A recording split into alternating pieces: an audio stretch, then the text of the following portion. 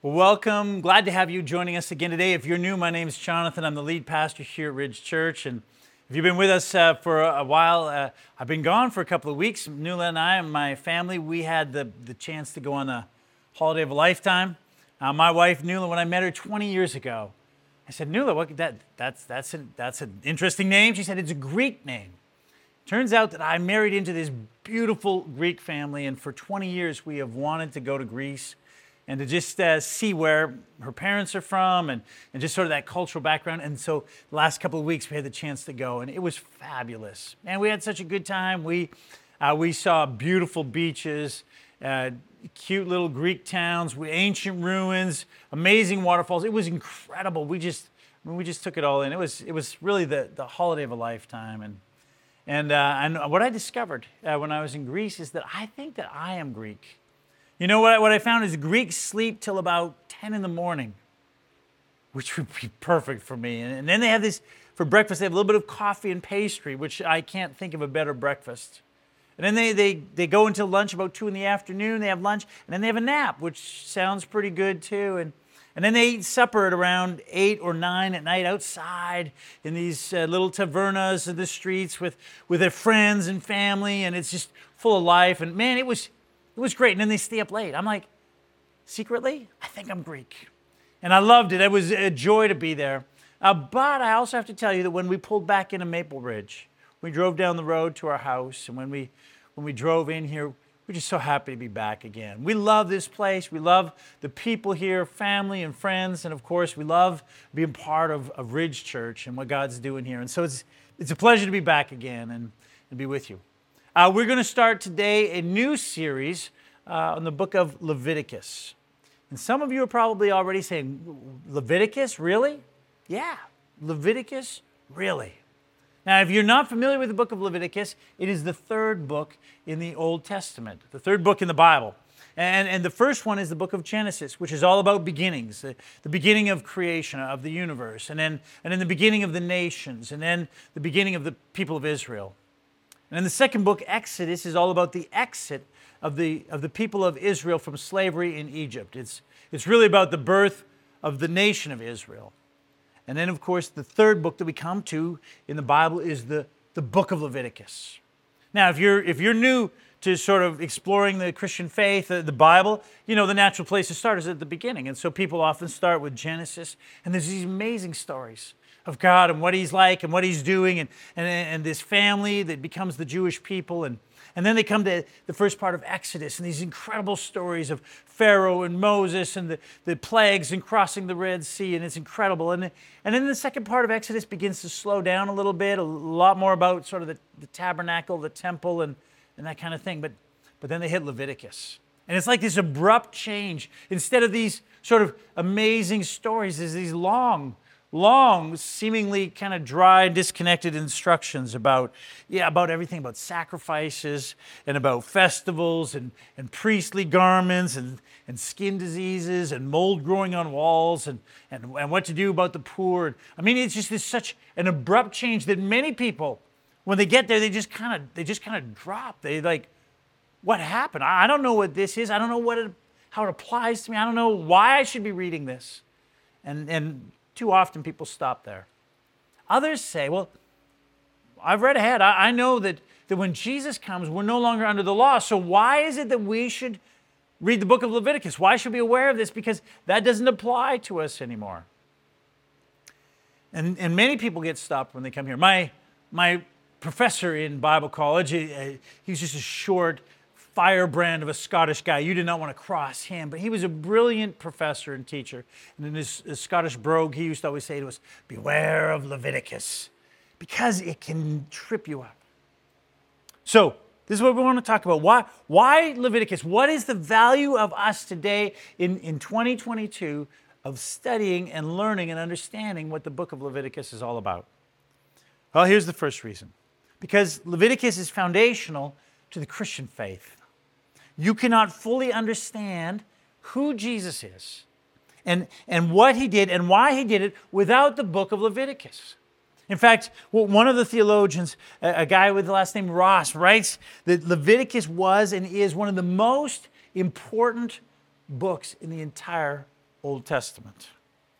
It not only lays out the entire religious system of ancient Israel, but it also lays the theological foundation for the New Testament.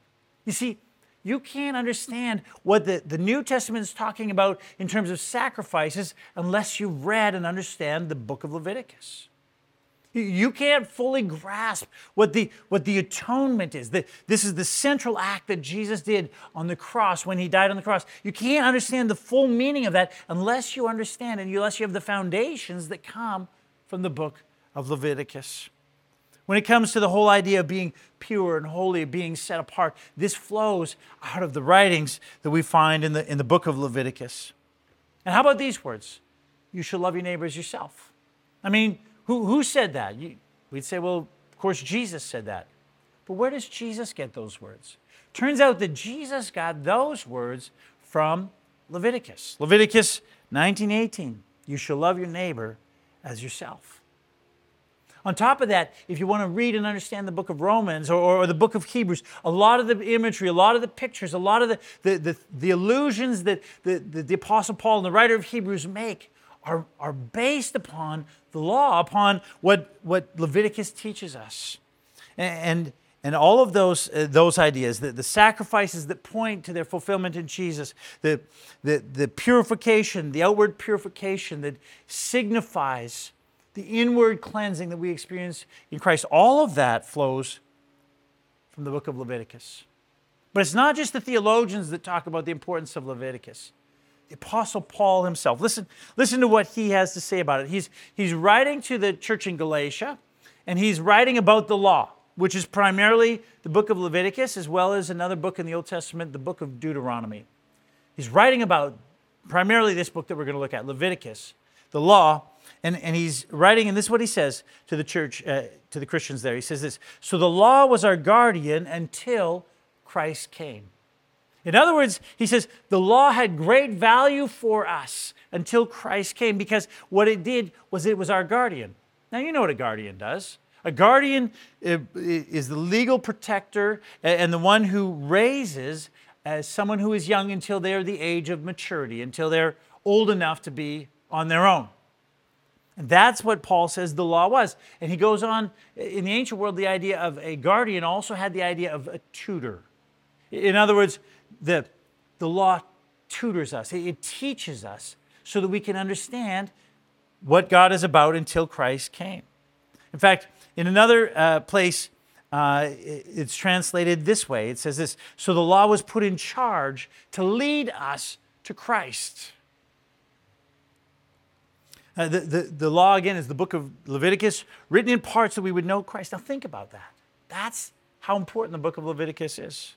And he goes on to say at the end of that verse, now that faith has come, we're no longer under the supervision of the law.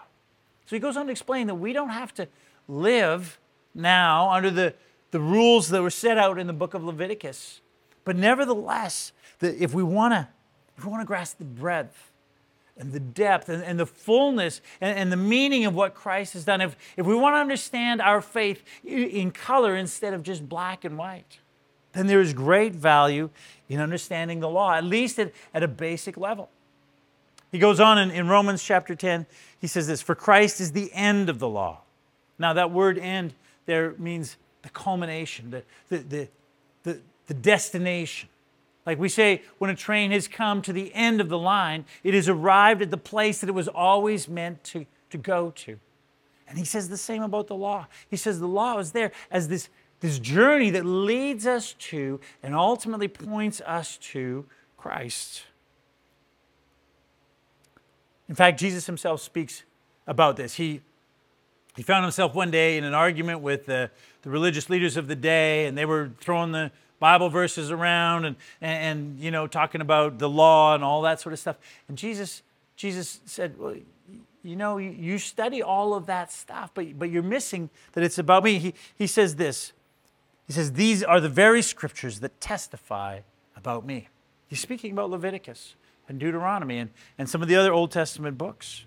So, the first reason why there's great value in us studying the book of Leviticus is because it is utterly foundational for understanding who Jesus is. And that applies both to you if you've been following Jesus for years and years and years, or if you are not even yet a follower of Jesus, but you're just kind of trying to check this whole thing out and see what it's all about. The law, the book of Leviticus, is very helpful in understanding what our faith is all about. That's the first reason. Here's the second reason. We should study Leviticus because it is the very words of God. And because they are the very words of God, they reveal themselves to us about who God is and what He is like and how we should relate to Him. So if you have your Bibles, turn with me to Leviticus chapter 1. Leviticus chapter 1 is the third book in the Old Testament. Verse 1, this is how the book of Leviticus begins. It says this: the Lord called Moses and spoke to him from the tent of the meeting, saying, and then it goes on to say what God said. In Hebrew, the very first word of this sentence is the Hebrew word Vayikra. And it's one word that really is translated in English, 3 words. It means, and He called. Or if you were to kind of give it its fuller meaning, the opening phrase is this: and He, the Lord, called to Moses, saying. In other words, what comes next in this book are the very words of God Himself, which means that they tell us a great deal about who God is. Over and over in the book of Leviticus, it says, and the Lord spoke to Moses, and the Lord spoke to Moses, and the Lord spoke to Moses. So what we're going to study in this study is the very words of God Himself. So, words of God, what are they about? What's the big idea? What is it that God is trying to communicate in this book of laws, in this book of Leviticus that we have?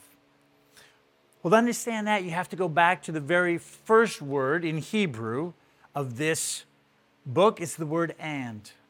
And, of course, is a connecting word, right? I mean, love and marriage, horse and carriage.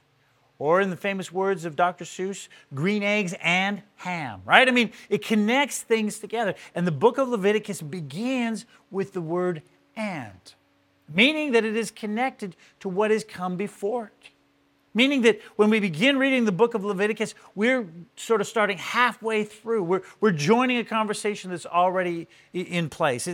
It's like starting on season 2 of a series. It's great, but you have to understand season 1 if you want to fully grasp what season 2 is all about. And the and that begins the book of Leviticus ties it to the book that's before it, the book of Exodus. And so if you want to understand what Leviticus is about, it's important to take a few moments to get a brief overview of what Exodus is about, because it gives context to all of Leviticus.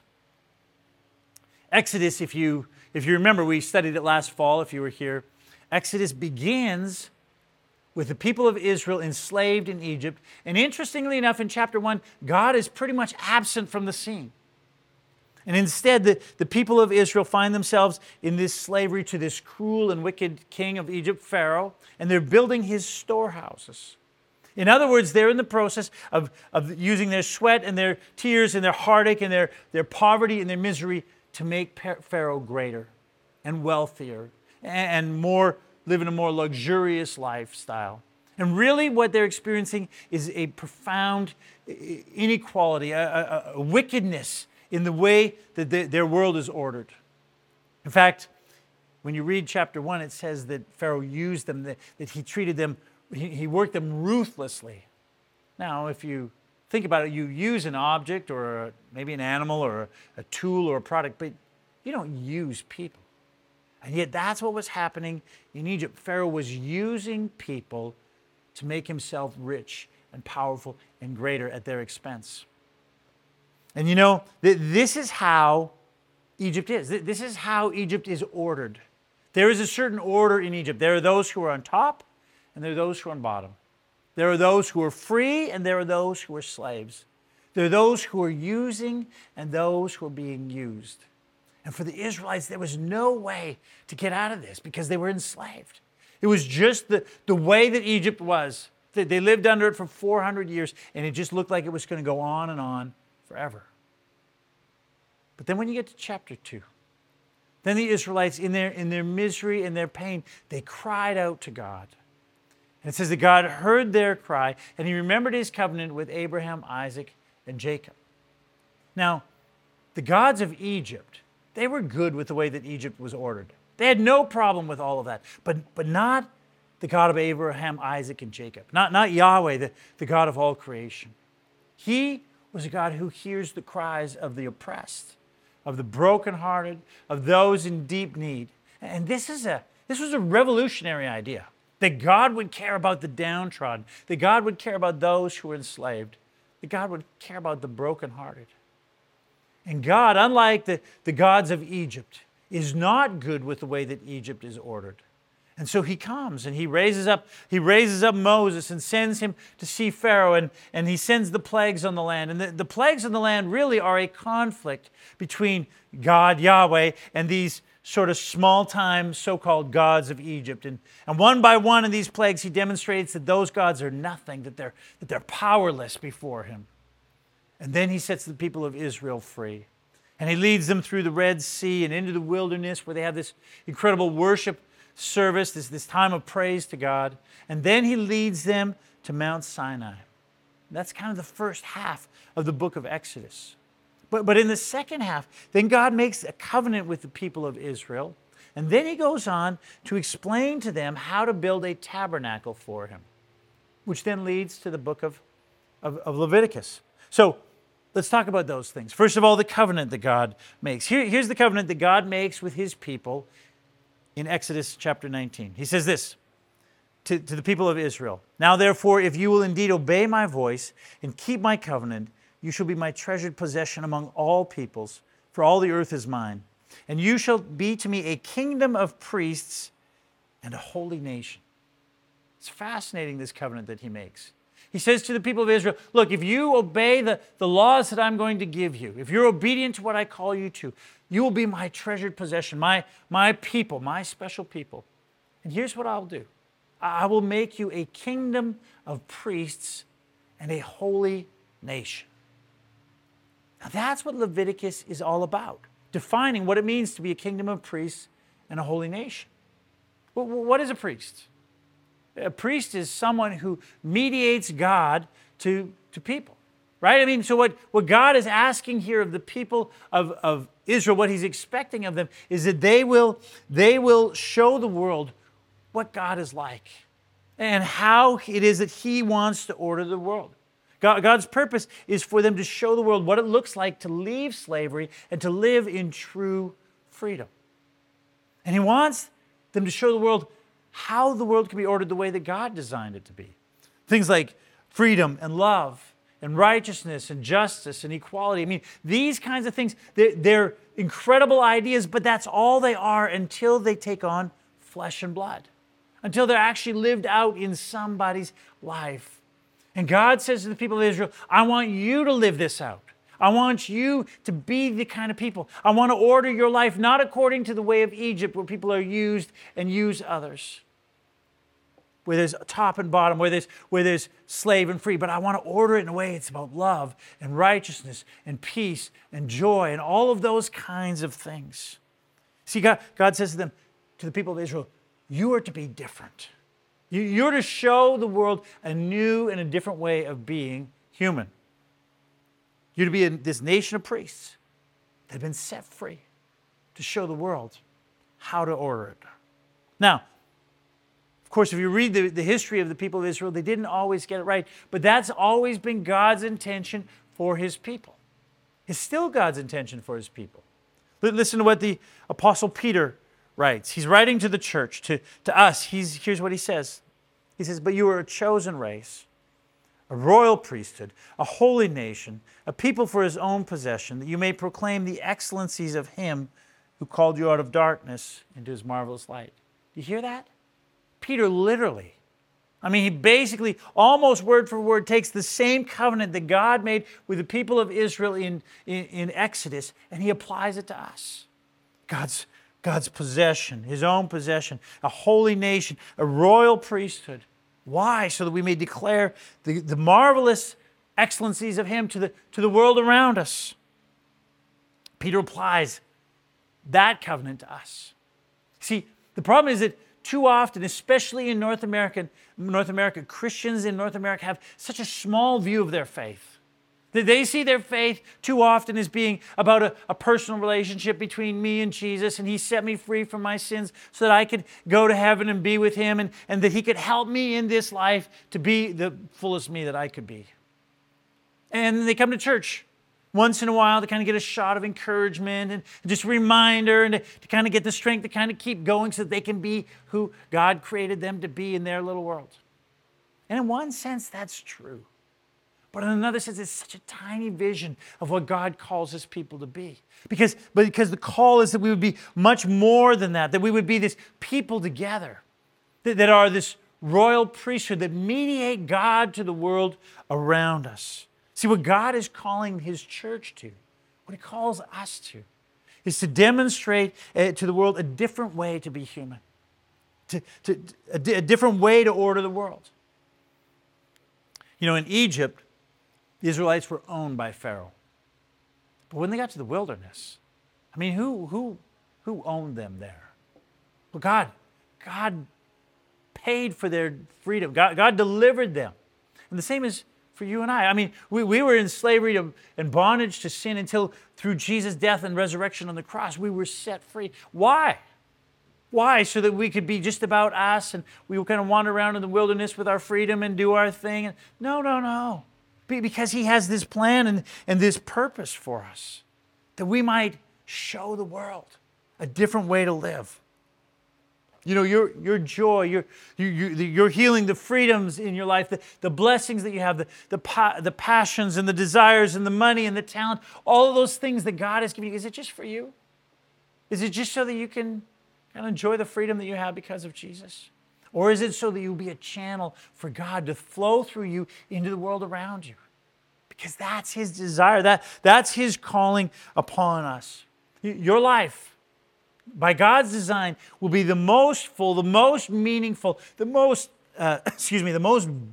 beautiful life that you can live when you live it fully before Jesus, in such a way that God's life, the life of Jesus, flows through you into the world around you in all of the various places that you live. See, this is what it means to be holy.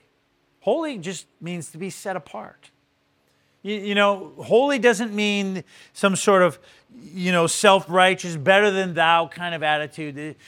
People think that, or sometimes they think that holy means to be wearing, robes and talking with fancy theological language and, religious ceremonies. That's not what holy means. Here's a definition of holy. Holy means to live in such a way that when others see your life, they catch a glimpse of the living God and how it is that He wants to offer freedom in their life so that they can live in a way that honors Him. That's what it means to be holy, and that's what we're called to as the people of God. And that's what the book of Leviticus is all about. Leviticus, the question for Leviticus is this: how do you shape a new kind of people? How do you create a new kind of humanity? Because if you want to reteach, if you want to, the people around you to relearn how to live in a world that is ordered differently than Egypt, then you need to have a people that will show the way, people that will live it out, that others can look and say, oh, that's what it looks like. Oh, that's what it could be like. Oh, that's what true freedom is all about. That's what Leviticus is all about. You have to understand that the people of Israel were slaves for 400 years. So they didn't know how to live with freedom. They didn't understand how to relate to one another other than the way that they had related in Egypt. And so Leviticus begins to set out for them how that looks. And it's very intentional and very specific. And that's by design. Think about this. If your world is in chaos, if it's broken or fragmented and all kinds of trouble in your world, what you need in your world is not someone to say, well, try to figure it out all the best. No, you need someone who gives you order in your world, helps you bring a new ordering to your world, right? If an addict were to check themselves into a recovery place, they don't say, well, there's your room, pick whatever bed you want, go to bed when you want, see you sometime tomorrow for breakfast, and just kind of hang out until you feel like you kind of feeling a little better. That's not how it works, right? You say, this is your room, this is your bed, lights out at this time, you need to get up at this time and spend the first half an hour writing in your gratitude journal. Then we're going to have breakfast from this time to this time. Then we're going to serve and clean up the place. Then we're going to have, from this time to this time, we're going to have group therapy. After that, we're going to have one-on-one time. Then we're going to have lunch. And it goes like that all through the day. Why? Because they want to be controlling? No. Because they need order in their life. Because that's how they learn a new way to live, a new way to think. That's what brings freedom into their life. And the same is true with the book of Leviticus.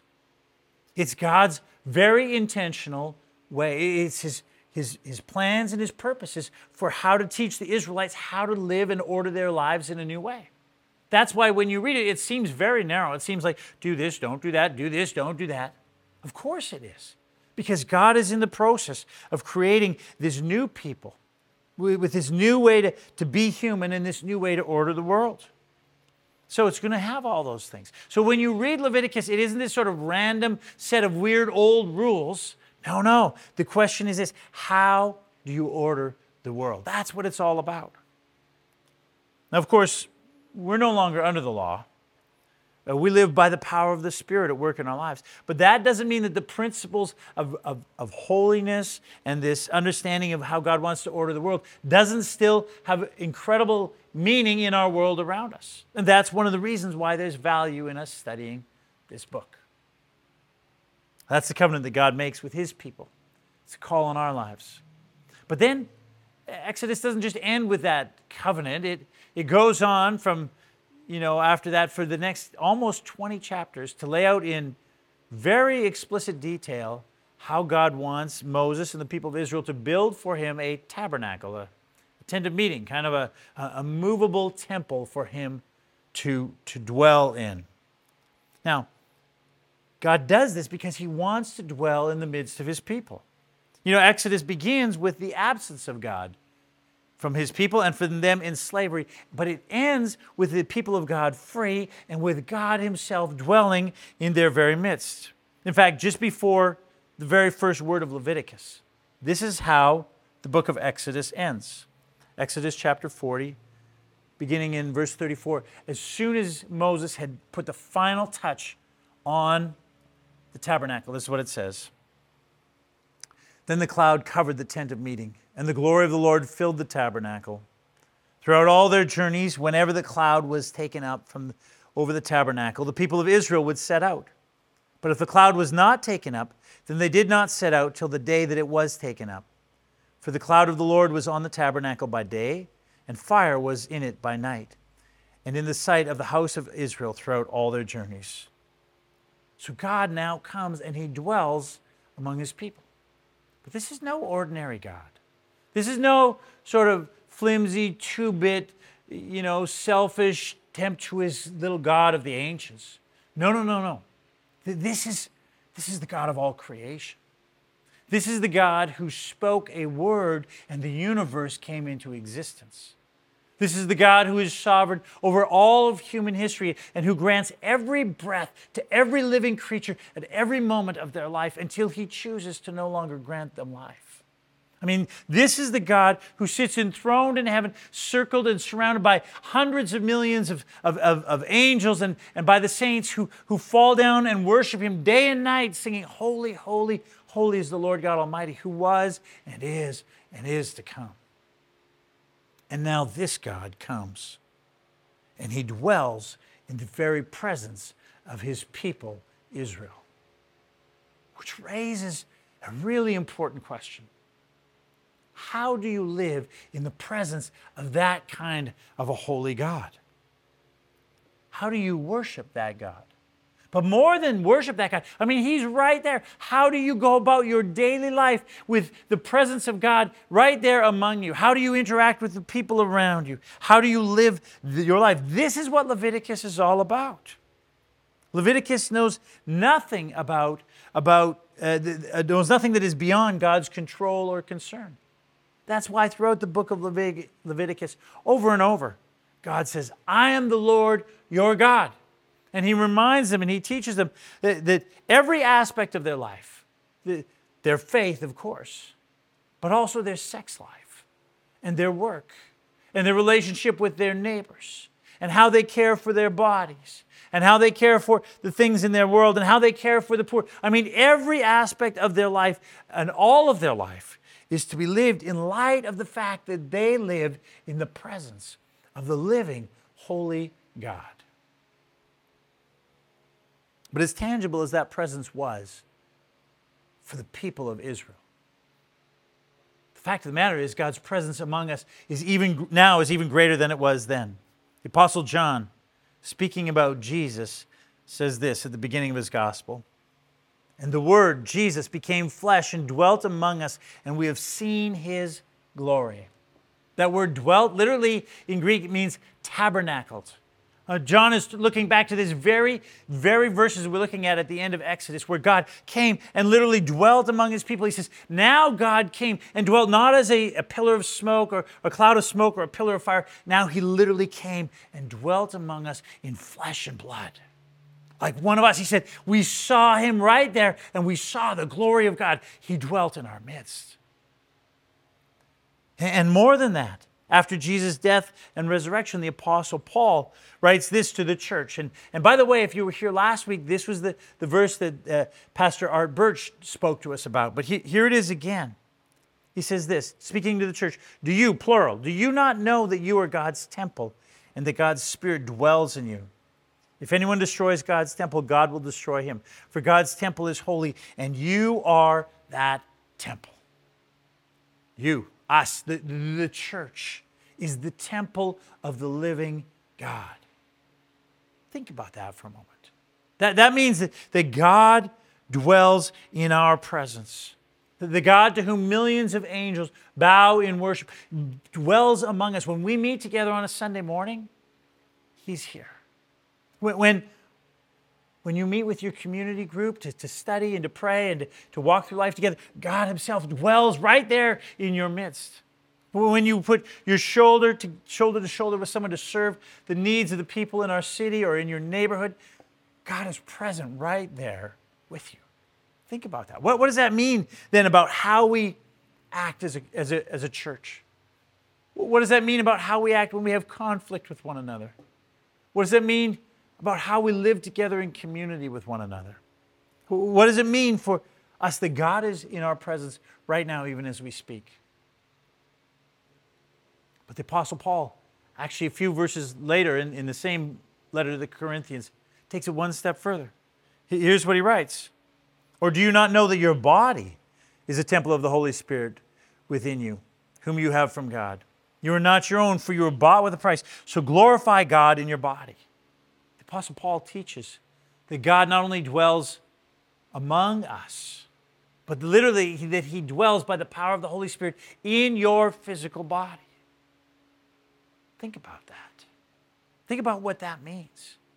I mean, that means that what you do with your body, how you treat it, how you think about it, what you do sexually with your body, how you care for it, all of that is incredibly important because your body is the temple of God Himself. I mean, you talk about living in the presence of God. Every place that you go, you are in the presence of God. Leviticus guides the people of Israel in what it means to live in the presence of God. Now, of course, we don't live under those same rules, but the fact of the matter is it teaches us a great deal about how to live in the presence of a holy, awesome, incredible God. Why Leviticus? Because God is holy, and therefore He calls us to be holy. That's why we call this series Sanctus. Sanctus is simply the Latin word for holy. And at the very heart of Leviticus is this call for us to be holy because God Himself is holy. In fact, a number of times all through Leviticus, it comes up like this. Here's what He says. God says, for I am the Lord your God. Consecrate or set yourselves apart, therefore, and be holy, for I am holy. And again, the Apostle Peter picks up on this and writes this to the church who is living in a time when the church was under a lot of pressure from the culture around us. Probably more than our day, but nevertheless, not unlike our day. And here's what he writes to the church. Therefore, preparing your minds for action, and being sober-minded, set your hope fully on the grace that will be brought to you at the revelation of Jesus Christ. As obedient children, do not be conformed to the passions of your former ignorance, your former way of life, but as He who called you is holy, you also be holy in all your conduct, since it is written, you shall be holy, for I am holy. This is where we're going in this series. We are going to prepare our minds for action. This is what we're going to talk about is not some theory, some sort of history lesson from thousands of years ago. This is about how it is that we prepare ourselves to live in this world, in this day, in the culture that we find ourselves in. He says, prepare your minds for action. And then he says, and set your hope upon Jesus and who He is and what He has done. And this, of course, we're going to do. And then he says, be holy because God is holy. And that holy is not some snotty-nosed looking down and judging others like as if somehow we're way better than others. Not at all. No, the holiness is that we're going to learn how we live in relationship with a holy God so that people, when they look at our lives, they might catch a glimpse of what that holy God is like and see in us the kind of freedom and hope that comes from being in a relationship with Him and having our world ordered the way that God wants to order our world. That's what this series is going to be all about. So next week, we're going to cover chapters 1 to 7, which is all about the sacrifices that are necessary for a sinful and defiled people to be in an ongoing relationship with a holy God. And then the week after that, we're going to cover chapters 8 and 10, which is all about the priests. And again, remember, the priests, God's call on us is that we're all priests in the sense that we show, that we mediate God, that we become this place for people to see who God is. And then the week after that, chapters 11 to 16 is going to be all about purity. We're going to be talking about all that where it talks about clean and unclean and mold. And I mean, what's all that about? And how does it apply in our world today? And you'll be amazed at what it means for us in this day. And then in the last week, we're going to cover chapters 17 to 27, which is all about the holiness of God in every aspect of our lives, what it looks like and what it means for us as we follow after Him. So we're going to cruise through Leviticus at a fairly high level, and yet it's going to be the kind of study that helps us see and understand how to live in this life here, now, today. So I want to invite you to join us. Come regularly over these next 4 weeks, and let's discover what it says to us. All right, would you bow your heads? Let's pray together. Well, God, we thank You that Your word is true, all of it. Everything from the first word in Genesis to the last word in Revelation. And even the book of Leviticus, which often to us seems so foreign and so distant and so unrelated. God, when we look at it, when we begin to dig deep into it, we see that it is so relevant yet for today. That it teaches us who You are. God, it teaches us who we are. And it shows us a great deal about how it is that You call us to live in this world around us. So God, open our eyes to see and open our heart to hear what it is that You have to say to us in these days through Your word. We pray it in Jesus' name. Amen. I want to end by blessing you, by giving you this benediction. It's from the book of Revelation. The book of Revelation, of course, is written by the Apostle John. He has this incredible vision of the future, and he's taken up into heaven. And at one point, he has this vision of what's happening around the throne room of God. And he writes this. He says, after this, I looked, and behold, I saw a great multitude that no one could number from every nation, from all tribes and peoples and languages, standing before the throne and before the Lamb, before Jesus. And all the angels were standing around the throne and around the elders and the four living creatures. And they fell on their faces before the throne, and they worshiped God, saying, blessing and glory and wisdom and thanksgiving and honor and power and might be to our God forever and ever. Amen. We serve and worship a holy and awesome God.